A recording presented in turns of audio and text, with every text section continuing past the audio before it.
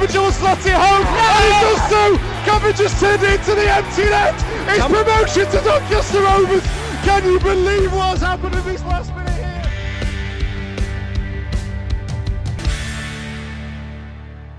Now then, just like Andy Butler, we're back as if we'd never gone anywhere. Yeah, after an unplanned silent podcast-free month that led to literally one of you to write in and ask what happened to us, we're here again with episode 20 of Podular Stand, a Doncaster Rovers podcast from Popular Stand fanzine.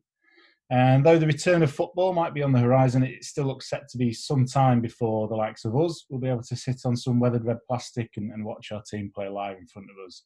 And so with that in mind, this episode of Podular Stand is dedicated to the place many of us loved watching the game the most, particularly those of us of a certain age, I think, Belle Vue. My name remains Glen Wilson, and joining me via whichever online video meeting app is the least glitchy for us this month is editor of the London Economic, Jack Peat. Now then, how are you doing? I'm good, Jack. You good, mate? I'm all right, mate. I'm all right. We're getting on, and I'm looking forward to a healthy dose of nostalgia to sort of get me through the week. If we can't live in the present, mate, we can only live in the past. Well, that's what I've been doing a lot of recently, I think. Yeah, bye. So like juggling, this podcast is always more satisfying when done with 3 objects rather than 2. But sadly, we've no James McMahon this month. So, I don't know, you'll just have to picture Jack and I on top of unicycles or something like that. So it sounds more entertaining that way. So time to crack on then. And as I mentioned, this podcast, we're focusing on Belle Vue, Rovers' home ground for 85 years, from 1922 until 2000. In fact, it was 98 years ago this week that the ground officially opened with a Midland League game against Gainsborough Trinity, which Rovers won 1-0. I think it's safe to say that the bulk of this podcast will be spent talking about the ground's more modern history, given that, you know, it was 1990 when I first stepped through the turnstiles, and I think it was Boxing Day 1990 at that. And I suspect it was a few years after that for you, Jack, as well. Yeah.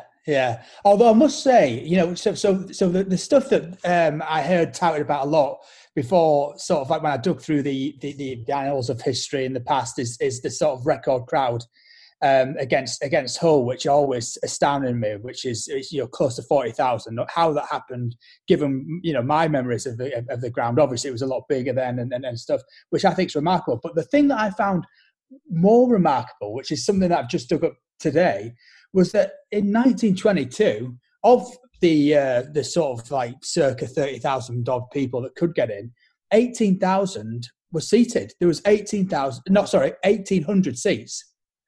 Yeah, that'd be that's all there was in the main stand from start to finish of the ground, really.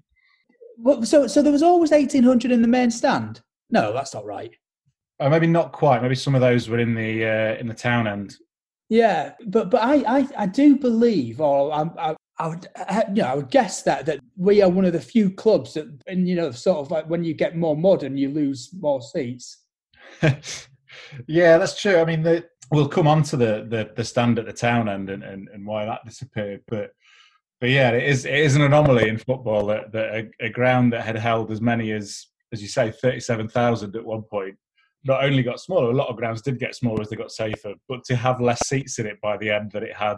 Yeah, because that was. I know we're coming on to speak about that side of the ground, but that was one of the things that you would never really think about sitting down. It wouldn't even come into your mind that you'd buy a seat.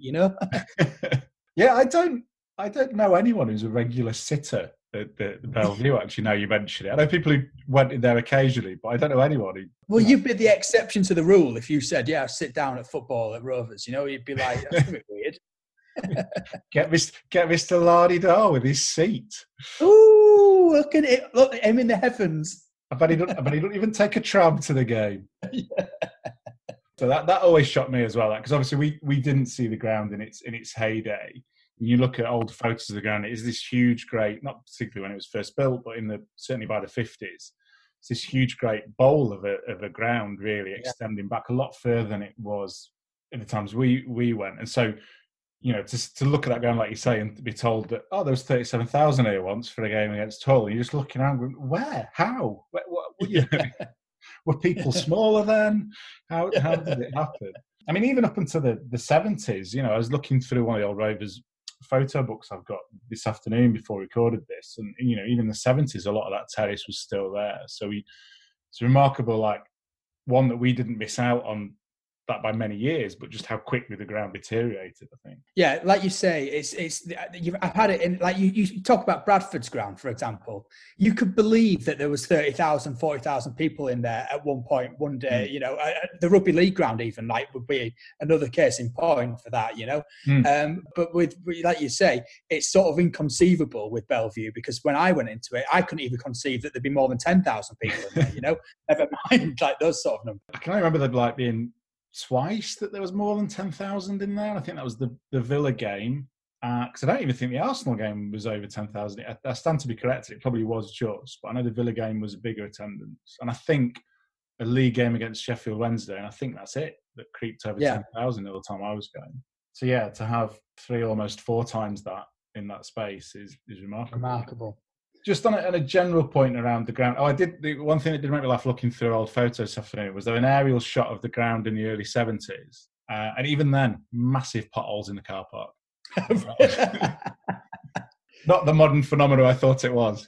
Yeah, because that has to be one of, I'm sure like everybody knows the Top Gear special where that was probably the focus of the piece, which is that you open your door and your leg goes 3 foot below where you thought it was going to go, and then you move on, and it's but yeah, for me that was always sort of like one of the initial outstanding which I'm surprised that it stretches that far back in history actually. But I think I wonder if anyone ever thought to sort of do anything about it. I think they might have been listed. Oh, they probably were. Are the houses built on top of it now? Do you have to park your cars in there? Oh, there's still, where the houses are built, there's still like big craters in people's gardens, or like just in downstairs rooms. Yeah. You have to strategically place a very circular table. There's people like trying to eat lunch around their knees right now in those houses. One thing on the ground in general, because when we were initially going to record this podcast at the end of July, let's confess, people, me and Jack went for a beer instead. We're not going to lie to you. It was a nice day. We didn't want to record the podcast. When we were initially going to do that in July, I asked you listeners out there, those of you who follow us on Twitter particularly, to let us know sort of your memories of Belle Vue. And one thing that came up from quite a few people was what they thought of when they thought of Belle Vue was the smell. I think it's Steve Daniels on Twitter described his main memory of being an olfactory experience. The hit as you walk through the turnstiles or he described it as pucker pie, cigars and stale urine. I think Mike Follows and Ben Thompson, regular listeners, both sort of had similar descriptions, but with woodbines and fried onions instead. And I think that's my first thing too, really, is that stench, for want of a better word. You just don't get it. You don't get it in modern football grounds. And I don't even think you get it in non-league grounds, weirdly. Yeah, well, that's true, actually. You see, that's a really good point. Obviously, I guess that with the bit that we're factoring in there is the time difference. I guess, can you smoke in non-league grounds these days? I guess you still can. Yeah, it's outside. Yeah, but I guess it's sort of like it was expected of you to sort of have a packet of Marlboro Lights, and the burger smell was always a big one. But just to sort of add a bit of sort of nice, like we say to stench. I grew, and I'm sure you did, tremendously fond of that first. Well, probably not the urine bit, but the rest of it was quite a lovely thing to go into. But the other thing that I always remember is that after that initial hit of the fags, of the fried food, all that kind of stuff, you always got a whiff of grass, and that's when you always was sort of reminded of how close you're going to be to the action, and also that we had a bloody glorious pitch, of course. Yeah, definitely. You mentioned people like smoking it. I think it was Joe, one of our other followers. I've forgotten Joe's surname. Apologies to him, and it's not on his Twitter account. I think he mentioned like seeing a guy stood next to his dad just smoking through an entire packet of cigarettes over the course of a game. It's like the first time he's ever seen anything, or last time he's ever seen anything like that. But yeah, I think maybe I feel like similar to you, like I can remember that sort of smell sort of dying out as you went into Ghana. Maybe it was the smell of grass that sort of came over it. I don't know. Well, I honestly think if you could bottle it, if you could bottle the smell of fried onions, Benson hedges, and grass somehow, this is a plea to anyone who might be working. I would happily burn that candle. I don't know what the missus would say.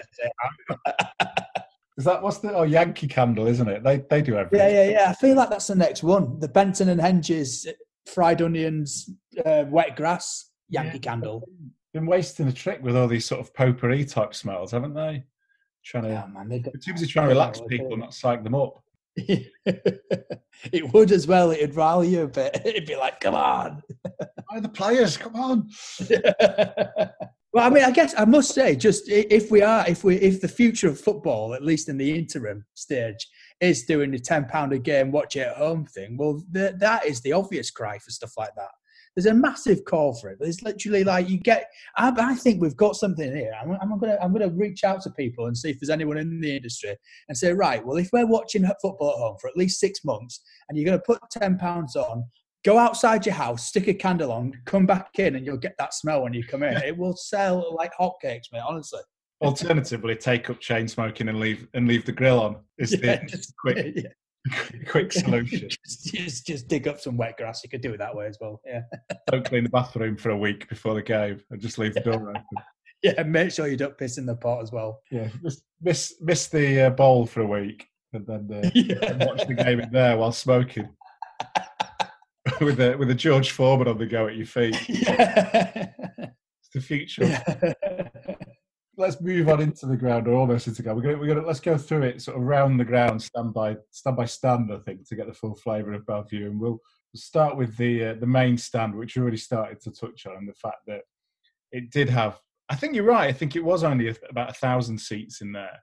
Yeah, and although I can't remember anyone ever having a seated ticket or sitting there regularly, I have sat in there, and I think I did the same as other people have done, which is wait until half time and then sneak in where there's no seats from the terrace. I remember doing that as a kid. Off Twitter, it didn't seem like I was the only one by any stretch of the imagination.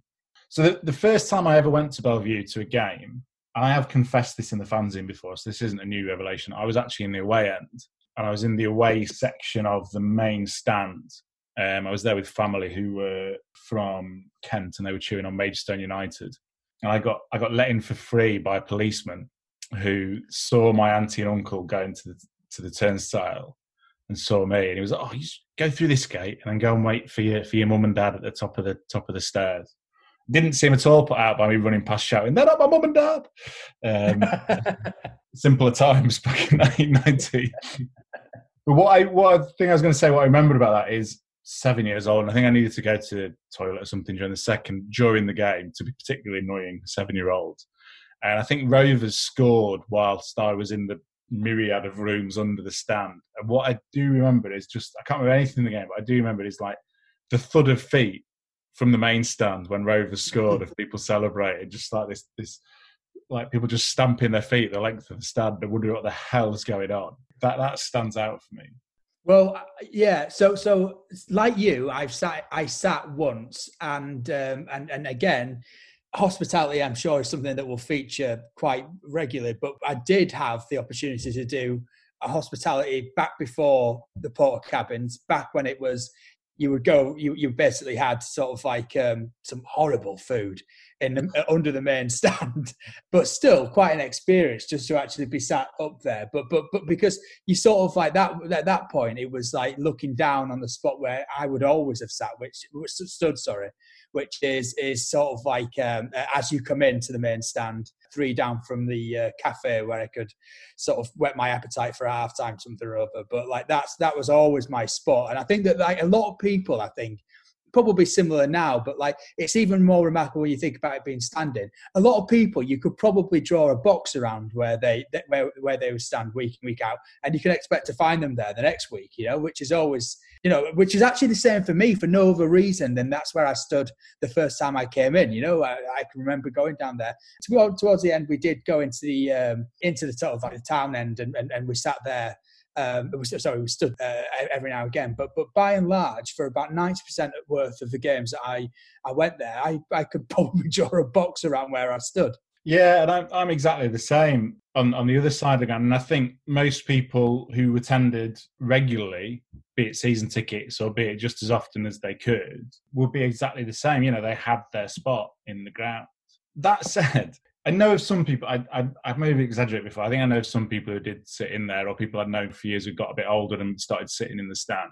The one bit of the ground that I don't know anyone who ever chose to stand there is sort of the main stand side terrace, the bits that were uncovered to the side of the stand, out from like the edge of the main stand to the corner flag at either end that weren't under the roof. Yeah. People clearly did stand there, quite a lot of people. I don't know anyone. I don't know of anyone who ever stood in those sections. No. I caught with my brother this weekend about his memories, and he said that he went to a game and he went really early, and in the bit between the tunnels is sort of like I never thought you could stand there, but he said he went early enough that you could stand there and you could put your head around the tunnel and see the players come in and out and all the action and stuff like that.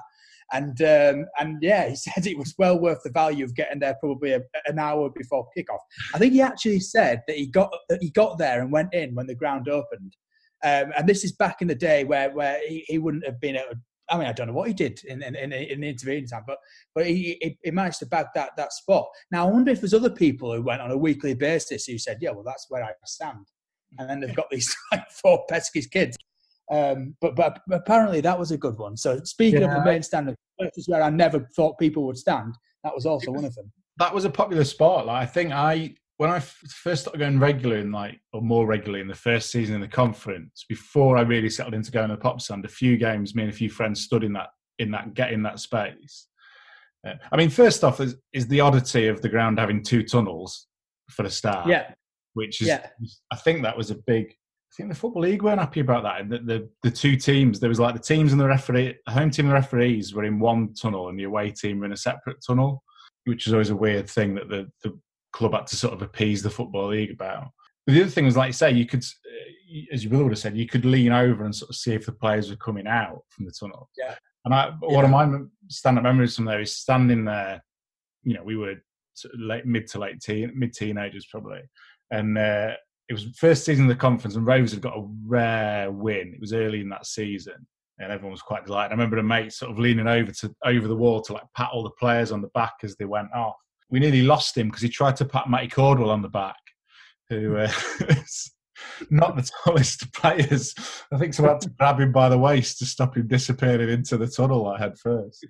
Did you ever do a tour of the ground or anything like that? Because it's not. I know that people who went to school locally sometimes were afforded that stuff like that. But we obviously, I wasn't born locally, so never got the chance and never really thought of doing it. But did you ever do anything like that? No, never. Because I would love to have seen below deck and seen what the changing rooms were like, and just purely because of that, sort of like. Just how do you coordinate the teams coming out at the same time, and just what did the tunnel system really look like? Yeah, I mean, who's to say that they didn't just keep going to the racecourse? They just went down under the road, carried on going. Yeah, I don't know what the layout was now. I think I'd been in the odd room under the stand, but not. I feel like there's probably only 2 people in history who ever knew their way around that stand. It was such an odd, particularly in the later years.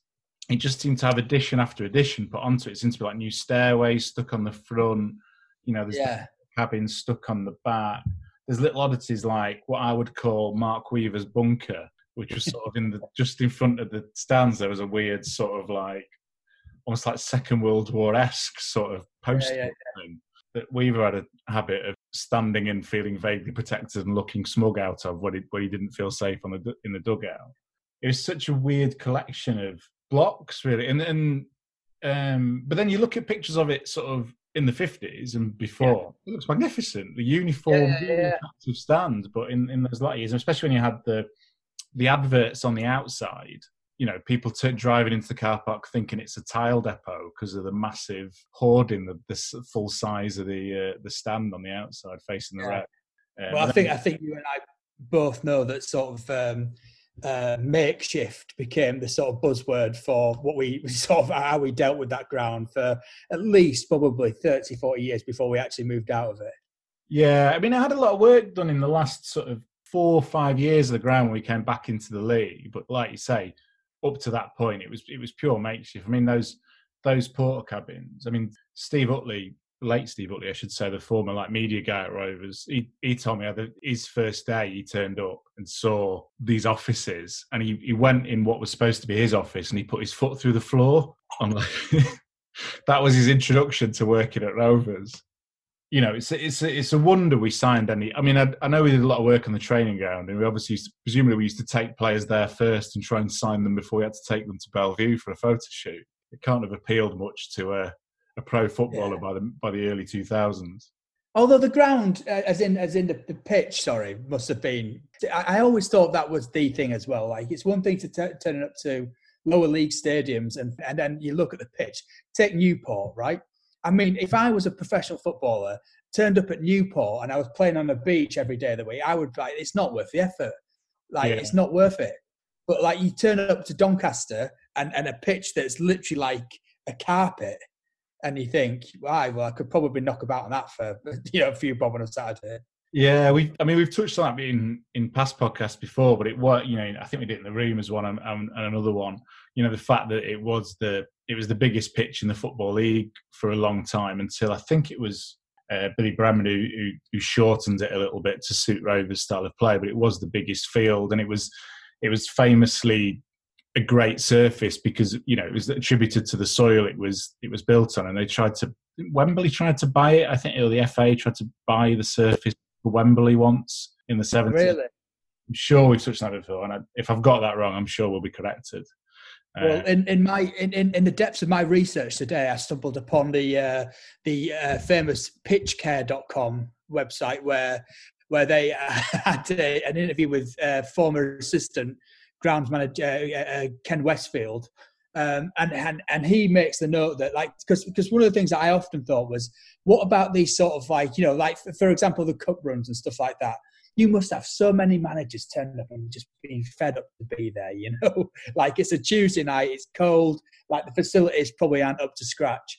However, he said a lot of those would go away and compliment the ground staff on the pitch. And really, that's what matters, And that's the thing that I think, whether you're a player or a manager, you probably didn't mind turning up and playing on Doncaster. It was, you could play expansive football, and you could play football. Yeah. And I think that's the key, and it was just so immaculate. There wasn't I never remember any of it being, torn up or ever remember any patches in the pitch where it might be, well, you can forgive it. It was never like that. I mean, towards the end, we even had these incredible patterns strewn across there. I don't know if you remember, but it got really sort of, it was Premier League standard stuff, It probably wouldn't have looked out of place in the Premier League. Well, as you say, as a pitch, it was definitely one of the best. I've just checked, actually, and it was 1980, Billy Bremen has shortened the pitch. So up to 1980, it was the biggest pitch in the league, which it's a wonder we didn't play better football historically if we had this great advantage. Well, it might have been a pull for Sean O'D. You never know. Because it was still up there, even when he was there. I think something you mentioned there, if you see any clips of games played there, even from late season, the pitch still looks like it's still green everywhere. And there weren't many lower league pitches that were like that in those days. Let's move around the ground. Let's move to the town, and since we've touched on it before. Now, definitely prior to our time, the town end also had a seated stand on it, known sort of locally as the cowshed, which I think for maths we can work out held about 800. Now, this was the former main stand from Rovers' previous ground on Bennett. And it had been is there pictures of this? There are some dotted around, yeah. If you can find some, let me know, because I've dug around for that and I haven't found it. Okay, through the magic of technology, I'm going to try and show Jack a picture of that end of the ground now with that stand on it. Oh, blimey, yeah. Oh, yeah. The cowshed indeed. That is ancient. There we go. Right. You just listened to Jack's first sighting of the cowshed. When you sort of dip below the camera, I actually thought you were trying to draw it. I was like, hey, we haven't got all day. I was digging out a photo that I'd found in a book earlier. So the cowshed was the main stand at Rovers' previous ground at Bennetthorpe, and it had been moved on to the Keepmoat on rollers of some kind. And then, unfortunately, it was there until 1985, and then after the Bradford fire, it was torn down because it was deemed unsafe. which I just think it's a tragic shame, and it was so drastically removed. You know, I feel like it's a shame there wasn't a way that it could have been kept open, because I don't feel like the main stand was drastically any safer, unless it was probably down to exits, I suppose, perhaps. But I feel like maybe there could have been something done to salvage it and keep it going, because it was such a piece of history. You know, it was older than the ground itself. Well, yeah, I'm afraid I can't shed any insight into that, but it would. Well, given that you've only ever just seen it for the first time now, I didn't expect you to have the answers. So scratching around, and no, unfortunately, I can't give you anything on that. But well, yeah, blimey, that is a shame. Yeah, absolutely, yeah. John Coyle actually had tweeted saying that he used to. So the cowshed, there used to be like you'd pay a fee to go into the ground, and then you'd pay a bit extra to go into the stand, your transfer fee. But the bloke who took those transfers would disappear not long after half time. So there's a lot of people who would wait until about 5 or 10 minutes into the second half until he'd gone, and then go into the cowshed. So it always finished the game a lot fuller than it started. But Coyle was one of those people, and a few people have shared memories of sort of similar to the main stand, of hammering the floor and hammering the back wall when Rovers had a corner at that end and things like that. Yeah, sort of a dubious way of running that, and maybe we're getting to the bottom of why it's not there anymore. Yeah. If only there'd been more money for its upkeep, but who could say how it didn't bring more in? So even allowing for that having gone, I think even in my time, that end of the ground had quite a lot of existences. It was there. You know, I remember standing on it for an FA Cup game with Huddersfield in the mid-90s. You know, slightly reduced in size, but still a terrace. Then it was closed. Then it was reopened, but like only like a row of it. I seem to remember for like the last season in the conference initially. If you ever see video of the 5-1 win over Dagenham, there's just like a handful of people behind that goal, which looks a bit weird. Yeah. And then it was sort of, when we came back into the league, it was re-concreted at a much steeper angle, actually, so it probably offered a better view. And then latterly, of course, it had the executive boxes, aka 2-tier porta cabins. Which must be, again, speaking of clubs, speaking of things that only Doncaster Rovers would do, that's got to be unique to us. Surely. Yeah. I mean, actually, no, speaking of, I can remember in the FA Cup when we played Ebbsfleet a few years ago, I'm pretty sure that their hospitality was in a porta cabin. But can you think of any other examples? No, like only in like non-league. Certainly no double-decker porta cabins. Now that's a touch. Actually, I remember Ossett having 2 porta cabins on top of each other, because it definitely looked like the top one was leaning towards the pitch more than it should do when we went there in the FA Trophy, but not in a row like that behind the ground. You know, so it made it look like Celebrity Squares or something, didn't it? Or like University Challenge.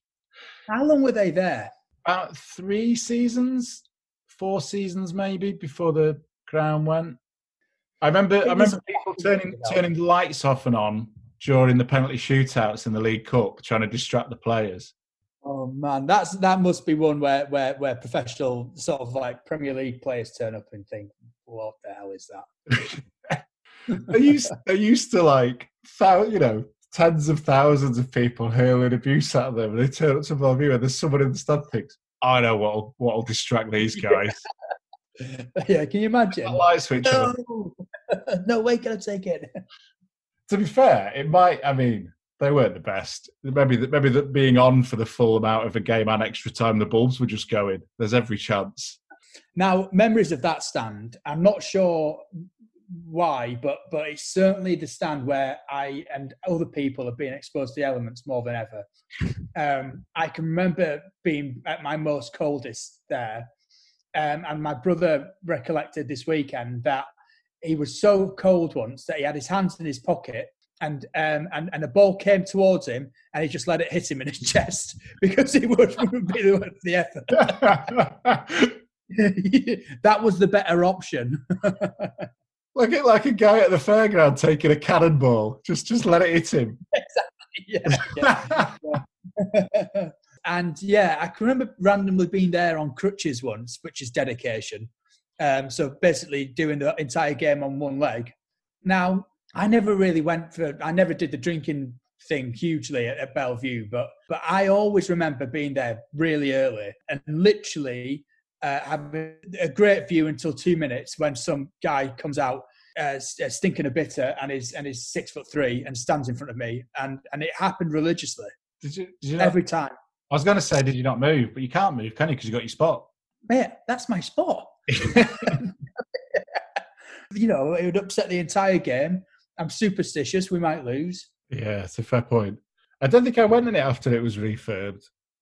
I always think when you say refurbed in relation to the town end, it does require sort of like inverted commas for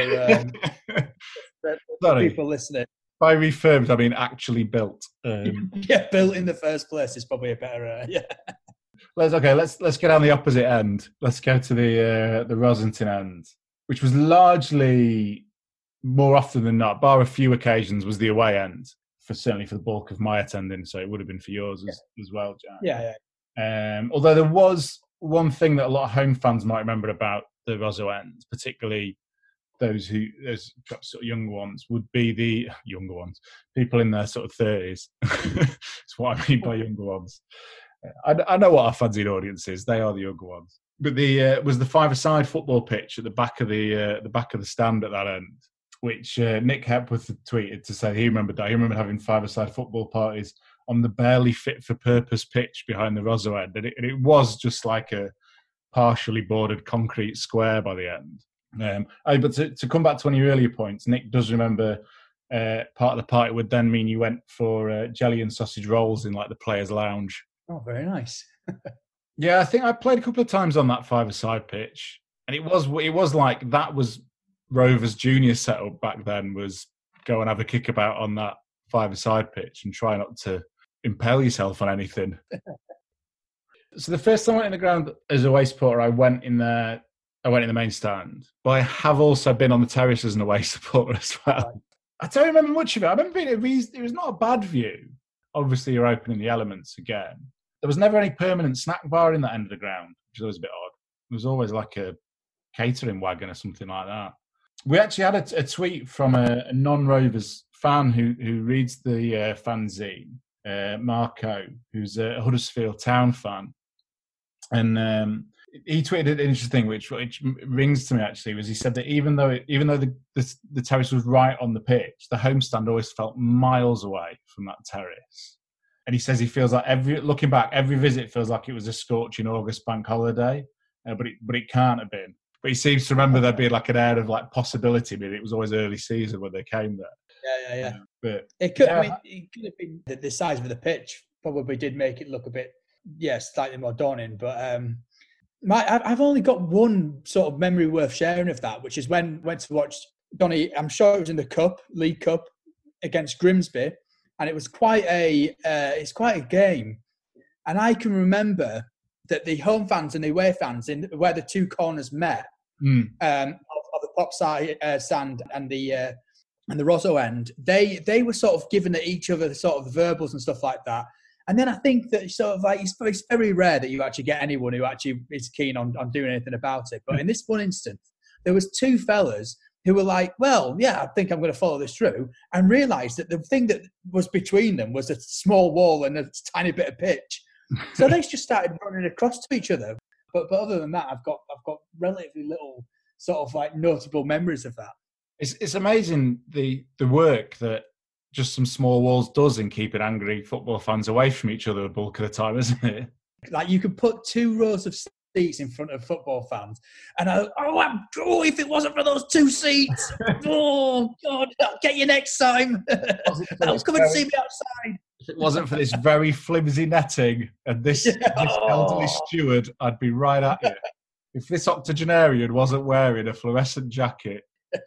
You're lucky you are. Coming back to the Rosso end, it had the cages on the front long after Hillsborough. It felt like they were there far too long. We really penned away fans in. I'm surprised any away fans got a positive memory of it, to be honest, particularly up until the latter years. And it was extended into that grassed corner in the later years, of course, when we came back into the league. The only thing I can remember, I can still distinctly remember the advertising boards from the top of it. And I still remember there being one for Handelsbanken. And I remember there being one for Cocking Electrical, which was always a favourite. Blimey, that is well placed. Yeah, 13 years on, they're ingrained in my mind that those two advertising boards are there. I should have got them, shouldn't I, when the ground closed? I wonder if you could actually. Yeah, were they selling off parts of the ground when they shut it down eventually? I think they did, but I don't know how much they managed to sell before.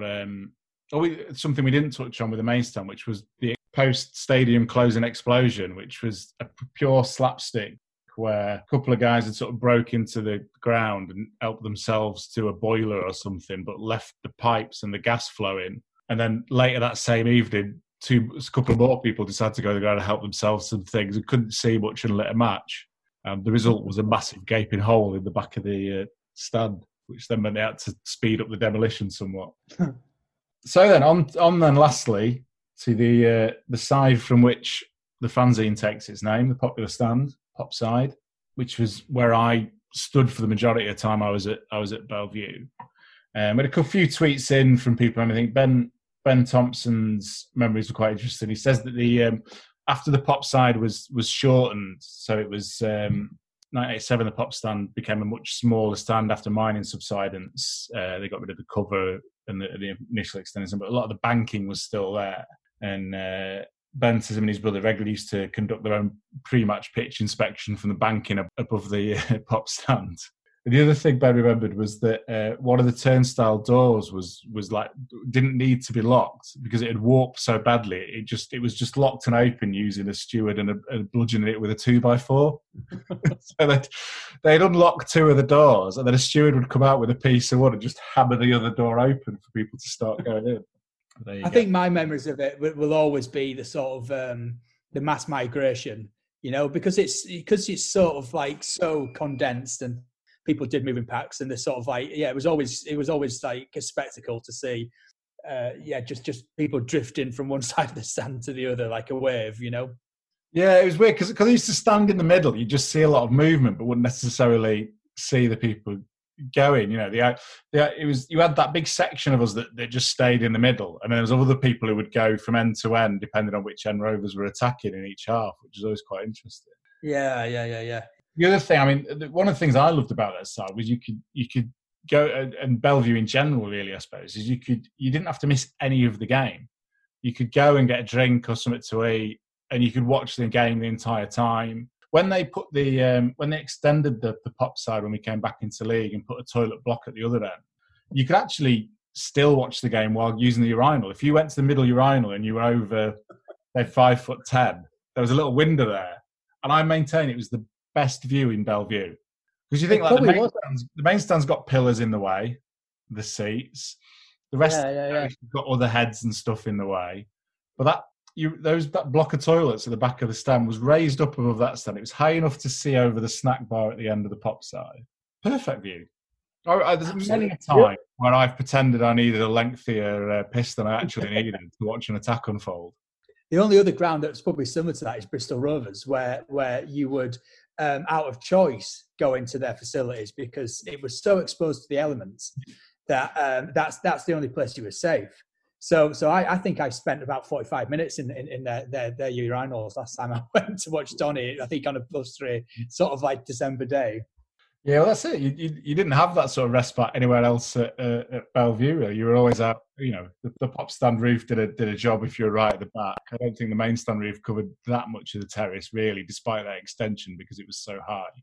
Yeah, I feel like that was the best thing. And the other things that stick out in memory is like in sort of summer games or early season games, particularly like if you went to a pre-season friendly, when it got to half time, the entire terrace would just sit down on the concrete, and you just see that like a wave of people just like go into the ground. Yeah. So you didn't ever really go in the Pop stand, though, did you, Jack? Well, mate, if I'm honest, I am as a man who sort of likes a bit more peace and quiet. A bit less hustle and bustle. I tended not to sort of frequent the popular stand, and although I do regret, I'm told that we went in once, but I can't remember it. But I sort of do regret it, because I think that if I went tomorrow, that's where I would go. But yeah, historically, I sort of. I found myself in the safety of the the main stand / town end if I felt a bit more raucous. Yeah, it was full of uncouth people in the pop side, Well, do you know what I mean? seething Doncastrians singing raucous songs. I think with a lot of the ground, it's quite difficult sometimes to stretch the memories of the ground rather than the people in the ground, and that's what we've tried to do here. I think we could do another podcast on memories of fans and songs and things like that. I think we probably will at some point. But just on, I mean, yeah, I was my spot was the middle of the pop stand with the main group of sort of singers for a long time, and then as this sort of wave of sort of younger singers came in, and they annoyed us, so we edged along a little bit. but generally it was the middle. And the weird thing was like when they put the TV gantry, for one, which is a fancy term for bits of scaffold bolting together on the roof for the sort of latter games. It was supposed to be temporary, and then it just seemed like they just kept adding bits to it, like each season. So by the end, it was like, for us at the back in the middle, it was like watching the game through someone's garden gate. There was so much sort of metal lattice work in front of us, and yet we'd still choose to stand there. I mean, the view from the middle of the pop side wasn't great anyway. If the ground was full for the busier games, unless you were sort of 6 foot odd as I am, you couldn't really. You couldn't see what was happening in the near corners. There's quite a few games in big crowds where my role was to tell everyone else around me what was happening, like when the ball was in the corner. Again, I'm not sure whether this has got anything to do with it, but to throw the pitch in again, like, I always remember that sort of natural sort of the curvature of it, which probably meant that because like really on the pop stand, you were sort of pitch high, because it was almost like, so I guess like that would make sense. It's almost like looking over the horizon, isn't it? Yeah, it dropped a bit to the running track, and I feel like it dropped again down to the front sort of walkway of the pop stand. So the first few rows, certainly, where you'd be sort of eye height with players' midriffs rather than sort of face to face. But that was the other thing. It felt, even at the back of the pop stand, it felt close to the players. We were so close that we could genuinely interact with the players, and they could determine which one of you it was that was shouting or singing something as well. I remember when Chester came for the conference playoff, and Kevin McIntyre was getting a lot of stick from the Rovers fans having left, and one of our group yelled something at McIntyre. I'm not going to repeat it because it was generally awful. But McIntyre actually froze and looked to the stand and looked directly at the person who'd said it. And he looked horrified because he could actually see who it was who was saying things to him. And just I remember our own players joining in, like Greg Blundell and Barry Middler, sort of joining in with jokes from the stand during the game, because you were that close and you had that level of interaction that you don't really get from. And it doesn't always feel like the start of the stands at the Keepmoat in the pitch, probably like not that much bigger distance than the start of the pop side and the pitch, but it just the way you stand together and the nearer you are, it felt like you were more involved, I think, wherever you stood. Yeah, you'll have seen some sort of Simon Marples and Michael McIndoe heat down that touchline, which experienced close up is quite a wonder. Yeah, that was the thing. Like, I always revert to this clip. There's a clip on YouTube somewhere of when Rovers played Hull in 2004-05. It was the season after we pipped them for the Division 3 title, and we just come back into the league. It shows the goal anyway, and it shows the reaction to the goal, which is great. But there's a clip before that where Rovers break down the left in front of the pop stand with Tim Ryan and McIndoe. And I can almost, when I see it from the camera vantage, I can sort of almost simultaneously see it from my own vantage in the stands. Yeah. Just remember what it was like to see these quick players just bomb past the fullback in front of you, and just that instinctive sort of guttural roar that it gave from all of you. You got a better sense of the speed because you were sort of more at their level, and you were seeing them. They were going past you rather than beneath you. If that makes sense. Yeah.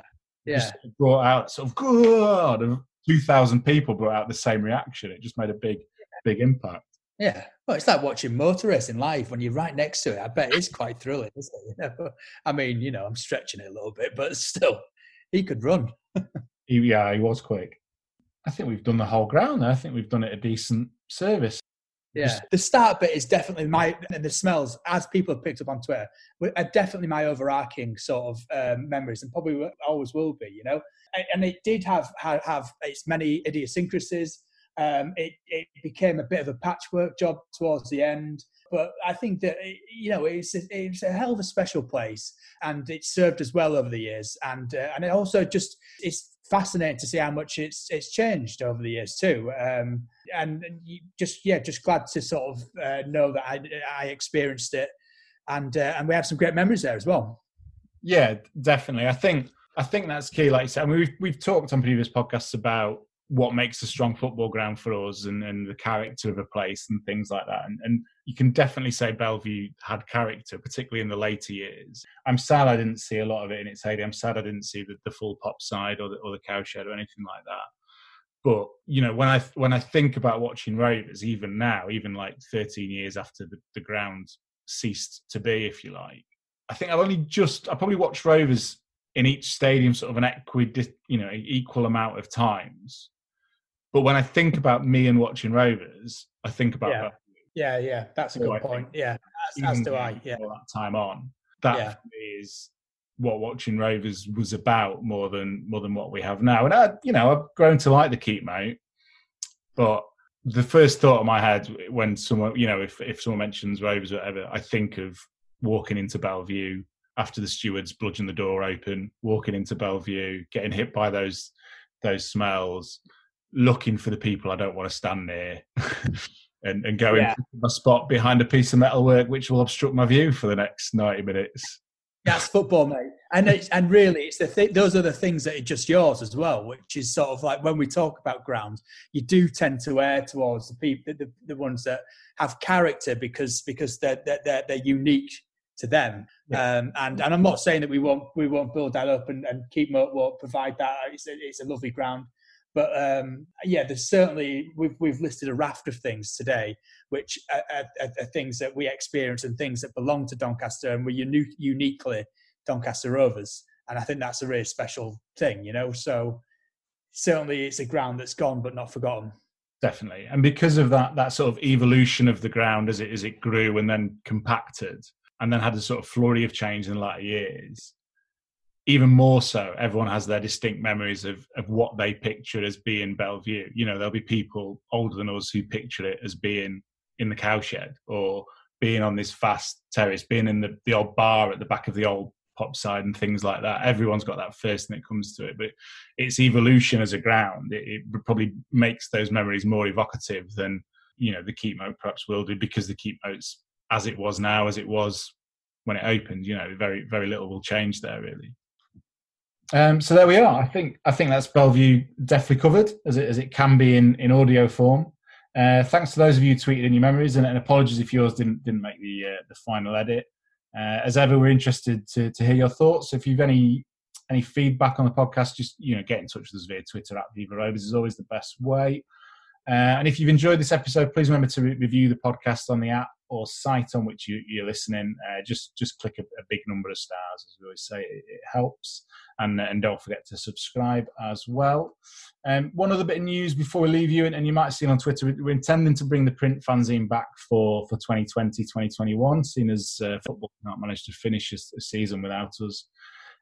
We still need to iron out a few aspects of that. That's including things like when we can print it and how we can get copies to people if people aren't attending matches, things like that. But once we've got that sorted, we'll let everyone know the full details. So bear with us, and you'll get more news on that in time. So there we go. Thanks, Jack. Thanks to you for joining me. Anytime, mate. Always a pleasure. And thanks to all of you for listening. And until next month, we'll see you.